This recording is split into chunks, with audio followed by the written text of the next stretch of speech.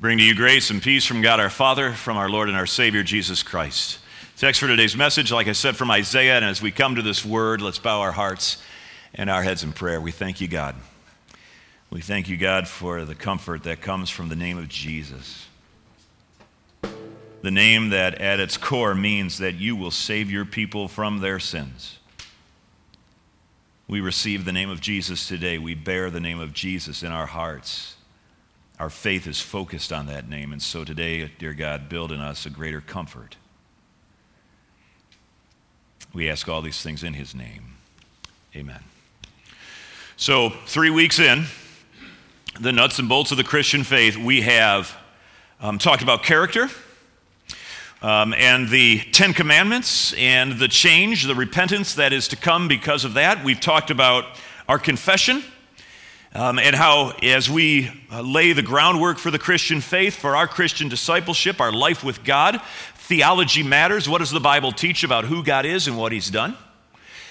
Last week we talked about our roles and responsibilities in life and said that they are not separate from our life as disciples, but they are integral to it. Who we are and the callings that we bear, that matters to God, and we have opportunity every day to become better in those callings, those roles and responsibilities that God has afforded us. But this week we come to the final nuts and bolts moment, the aspect that I want to focus on today has to do with an area of discipleship that I don't think the church gives a lot of credence to, oftentimes overlooks, minimizes, shuttles to someone else, passes it off to someone outside the Christian church. And I want to talk today about what it means to walk with God in the comfort that he gives us. To recognize that we have souls, and those souls over time, because of experiences that have been inflicted on us from outside, by people outside of us, and also by our poor choices, these souls of ours bear scars. And those scars are not very elastic. They are not very flexible. And when they are antagonized, those scars can break wide open and they can wreak havoc on a human life. They can wreak havoc on a Christian in their discipleship. So today, I want to take a very gingerly step into each of your lives, and I want to talk about the comfort that God wants to bring there, the consolation that Jesus Christ has in store for you, especially around the therapeutic needs of our souls. Now, the fact of the matter is that over 25 years of being a pastor, I've had so many people who will come into my office and they will ask, Pastor Seidler, I got this problem and could really use a neat little maybe pearl of wisdom from God's word and a prayer. Could you do that for me? And of course, I answer, absolutely not. Go figure this out for yourself. I don't do that. I seriously don't. I don't do that. No, I say, of course, come on in. I'm glad to help. And so we come in. Now, they want from me, again, just to refresh, a nice, easy passage that speaks to whatever they have going on, and then finally a prayer, somehow that will make it at least manageable, if not all better. Now, when they get in my office, the thing about me is that I'm a troublesome pastor. And I'm troublesome because my responsibility is not just to throw out pearls of wisdom and sweet prayers that end, with a nice little bow tied on like a Christmas present. My responsibility is to be a prophet and to speak truth into life. And so oftentimes, when people come into my office, there's typically a knowledge on my part, either by them or through other channels, because everybody talks to me, it seems. I know what's kind of going on. And so typically, because I know what's going on, before I offer that, great scintillating word of God, the Bible passage and prayer, I'll ask the question, well, how are things going? And by the way, how's your diet these days? How are you eating? Are you eating well? Are you getting enough sleep? What are you watching on TV and how long are you on screens? Are you mired in social media, or are you getting out and get some exercise? Now, typically by the time I ask these questions as a pastor, you can see I don't know if they're called wrinkles or cackles or shackles or whatever's on people's backs that indicate anger and frustration and exasperation. I see them start to rise up like an ogre. And in some cases, I've had, as a response to those questions, outright anger. You know, Pastor, I just came in for a prayer and a Bible verse. Can you do that? I mean, I'm not here to see my primary care physician. And I'm like, okay, well, and then I'll ask more questions. I'm like, so speaking about your primary care physician, when's the last time you got a physical? And I understand, because you told me 6 months ago that you were seeing a counselor for this thing. How's the conversation with the counselor going? What's the counselor telling you? Well, he's not going to the counselor like 4 months ago. Oh, really? Okay. You still taking medication, you know, kind of that kind of thing. And by this time, in some cases, it's just really frustration with me. But here's what I remind people, and I remind even my junior high confirmation kids about this. Here's the statement I make. Before you were a Christian, you were a human. Before you were baptized, you were born. I've never pastored anybody who's not a human Christian. Has anybody ever seen a non-human Christian? I mean, I'm not talking about dogs going to heaven. That's another topic. That's another sermon this summer. Come back. If you're winter guests, figure it out. But have you ever seen a non-human Christian? You haven't, because every Christian is a human. And every human being has a body and a soul and a mind and a spirit. And all of that, it takes taking care of. And if all of a sudden, has anybody ever seen a 13-year-old boy who's hangry? What do? I mean, you think they're possessed by the devil. They're not. They're bottoming out on carbohydrates. Just feed them carbs. Just stuff them with carbs. And all of a sudden, it's the happiest little world you ever found. It's the greatest thing. You know, so my point is that our human body, it takes management. And so often, you expect a prayer and a Bible verse to all of a sudden get you over a hump, and I just want to say, how about you drink some water? Just water instead of Diet Coke for an entire day. Now you think, man, well, Pastor Sidley, that's not really spiritual. No, it's completely spiritual, because this is part of our first article of the creed. I believe that God made me and all my members. He knit me together, and this body takes taking care of. Now we come to a different place, and as people will come into my life, I want to know, how are you dealing with the scars? You want a Bible verse and you want a prayer. I want to go deeper than that. Because the scars that the world's evil inflicts on us can be substantial, and they last a lifetime. They last a lifetime. And my commitment is, I've got to find ways to deal with the evil that brought that scarring into your soul if we're going to progress and really have you become the disciple that God wants you to be. Today is a very risky day, especially if you've got some deeply held scars that have not been successfully dealt with. Now, I'm going to tell you a story. And this is a disclosive pastor story, okay? Now, as I tell you this disclosive story about experiences in my life and family, I want to make two rules. This is not a story about me. It's illustrative, and I hope that you will see how quickly it gets taken up in your own life. So it's a disclosive story, but not self-absorbed. And the second thing is, you have to laugh along the way, okay? Because it really is a funny story. And it's a funny story because my wife, Renee, in the middle end of the story, was laughing hysterically at me, okay? So it's a laugh funny story. So it was a very, several years back, very difficult time in ministry. There was just a lot of heavy stuff going on in the congregation, both at the congregational level and in some members of my congregation individually, that I was in the thick of it. And it was a very dark time in ministry. And by the end of the summer, my wife Renee comes up to me and she says, Scott, I think it's time for you to go see Chris. Now, Chris was my counselor. She worked with Lutheran Family and Children's Services. She was like everybody's mom. She was just great. She was easy to talk to, and it was fabulous. And I had met Chris after a couple tragedies had happened in Kirkwood and in our congregation, and I needed someone to come in and professionally do a professional psychiatric, psychological debriefing of our staff in a post-traumatic stress environment. And so Chris came in, and she was unbelievably good. So good. Well, we all fell in love with Chris because she was so patient, and she wasn't like psycho weird, counselor, you know what I'm talking about? Like, just, tell me about your mother. And I'm like, no, I don't want to tell you about my mother. It's like that kind of thing. Chris was great. And so, lo and behold, like most of the staffs just started to go see Chris on an individual basis when they got tightly wound.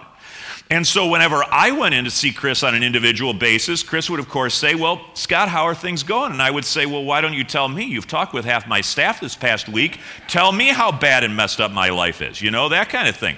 So anyways, I would go in and talk to Chris. And on this particular occasion, Renee, after this summer, Renee said, Scott, I think it's time for you to go see Chris. And I said, well, why? And she says, well, you're a little high-strung. A little tightly wound, a bit tense, if you will. And I go, no, I'm not. I'm fine. Truly, seriously, I'm not exaggerating this at all.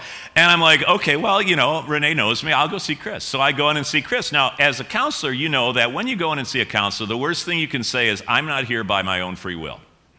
I'm here because someone else is making me, And so I go in, and Chris knows that I know this. And so as Chris asks that question, and I say, well, Renee made me, she's like, do you realize how unhealthy you are right now? I go, I know. Apparently everybody else does as well, except for me, because I think I'm fine, right?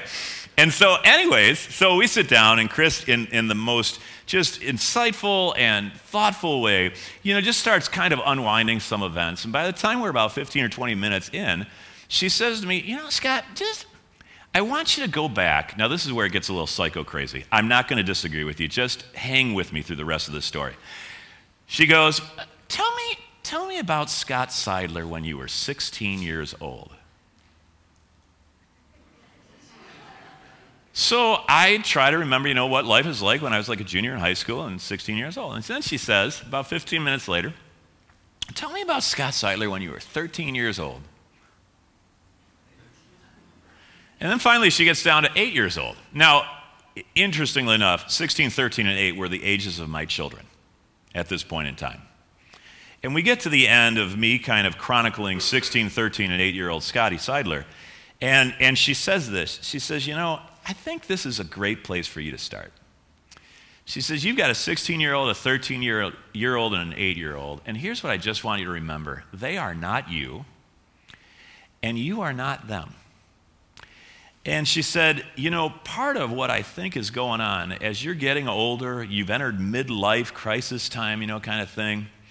She said, I just need you to remember that when your kids go through various seasons of their life, you don't have to rehearse all the insecurity and anxiety of your own life. And it was enlightening. Because my children were growing up, and I was growing up, and Renee was growing up, and we were changing as a family, and blah, blah, blah, blah, blah. And so I sat there and I thought for a little bit, and I said, now, Chris, if I'm hearing you right, that means when my daughter Abby is 21, my daughter Lauren is 18, and my son Connor is 13, I'm going to go through this train wreck again. And she goes, yeah, exactly. You're going to be a train wreck for the rest of your life. I said, sweet, so good. Now, how much is my deductible for that, right? So, now this is a true story. So I go back home, and Renee knows Chris, and we've seen Chris and her husband. So in St. Louis Lutheranism, everybody knows each other. So Renee knows Chris, and we're all big one happy family. So I burst into the house and throw my arms up, and Renee's there, and I go, guess what? I don't have to go back. I'm cured. And Renee, she's like, shut up. And I go, no, seriously, I am one and done, and I am golden. But get this, honey, you're a mess too. That's a true statement. I said that to her. I'm telling you right now, that one meeting where Chris helped me understand that we carry forward, and it doesn't have to be super traumatic. It can just be insecurities, anxieties, but we carry all of us forward from our past into our present experiences, some that are traumatic. I'll talk about those in just a second. But there's one phrase, as a history major in college, I've always loved: past is prologue. Say that with me, would you? Past is prologue. What that means is our past is the prologue in the book of our life for the future. And if we're not serious about revisiting some of the more anxious, traumatic times in our past, what tends to end up happening is we get gripped by past unknowingly in our present into the future. And that, my friends, listen to this now, that can affect our discipleship. I spent an entire summer, according to Renee, where my calling as a father and a husband was in some ways compromised because my fuse was going shorter as my internal emotional self was trying to wrestle with getting older, getting grayer, getting plumper, getting lots plumper, and kind of working through all of that. And that's just, by the way, for all of us in the room, that's just the normal. The reality is there is something that really is called PTSD, post-traumatic stress disorder. Typically, we hear about that only when we are talking about people who come back from war or have gone through a serious and significant natural disaster, maybe experienced a terrorist event or a violent crime. But I'm convinced, as I've been a pastor now, that post-traumatic stress disorder comes to those who have been in a workplace with an abusive boss, can be in a home with a manipulative, emotionally speaking spouse or parent. A post-traumatic stress can come from childhood abuse. Post-traumatic stress can come from really, really bad choices that land you in a hospital on a respirator because you took too much of that substance. Post-traumatic stress is real. And I think that we don't take seriously the fact that post-traumatic stress is more at work in our world than we give it credit for. Post-traumatic stress can happen when you exit the halls of a high school in which you were truly bullied. There was a pecking order, as there is in all human society, but that pecking order was destructive. A locker room where you were never the top athlete, and you were reminded of that by the top athletes every successive season that you were in the sport because you were not going to quit. But that commitment not to quit still left a scar on your soul. God comes to his people after 39 chapters of Isaiah. We're in Isaiah chapter 40. And God says to his people, after a long time in exile, where they have borne the scars of great trial, outside abuse, and choices that they have made that only compounded their pathology. And God finally comes to them and says, comfort, comfort for my people. It's time for someone to speak tenderly, to stop antagonizing the scar tissue so that healing can begin. Today is a day that we take seriously in our discipleship as a nuts and bolts topic, that there is scar tissue in each of us that in a specific season needs to be confronted, stared down, and addressed with the victory that God gives us in Jesus Christ. For some of you, we started 4 weeks ago, and you said after the end of that message, in this next season of my Christianity, I need to get after an issue of moral purity and holiness. 2 weeks ago, some of you came away and said, I need to give myself over to learning a little bit more about theology, what God has done in Jesus Christ and who he is as a being. Last week, some of you came and you were really touched by the fact that in this moment, I have an opportunity to accelerate in my specific calling as a husband or a wife, a dad, a single, a this or a that. And you committed, I am in the new year, I'm going to get after that area of change. Today, some of you may be saying, there is a place of scar tissue in me that runs deep, is severely inflexible. And it is a It is a chain on the spiritual health and well-being of my soul. It is pulling me under. And maybe today, as I preach this message, as I reference this passage from Isaiah 40, you hear the voice of God saying, it's time to confront that area of your life and to know that there's comfort there. The church, this congregation, is here not just to be holy, not just to be theologically correct, not just to inspire people in their various roles and responsibilities. We are, as Audrey Christensen reminded me earlier, we are a hospital for souls. And we need to be available. This pastor needs to be available to help human souls start healing again. It's Christmas, Shepherd.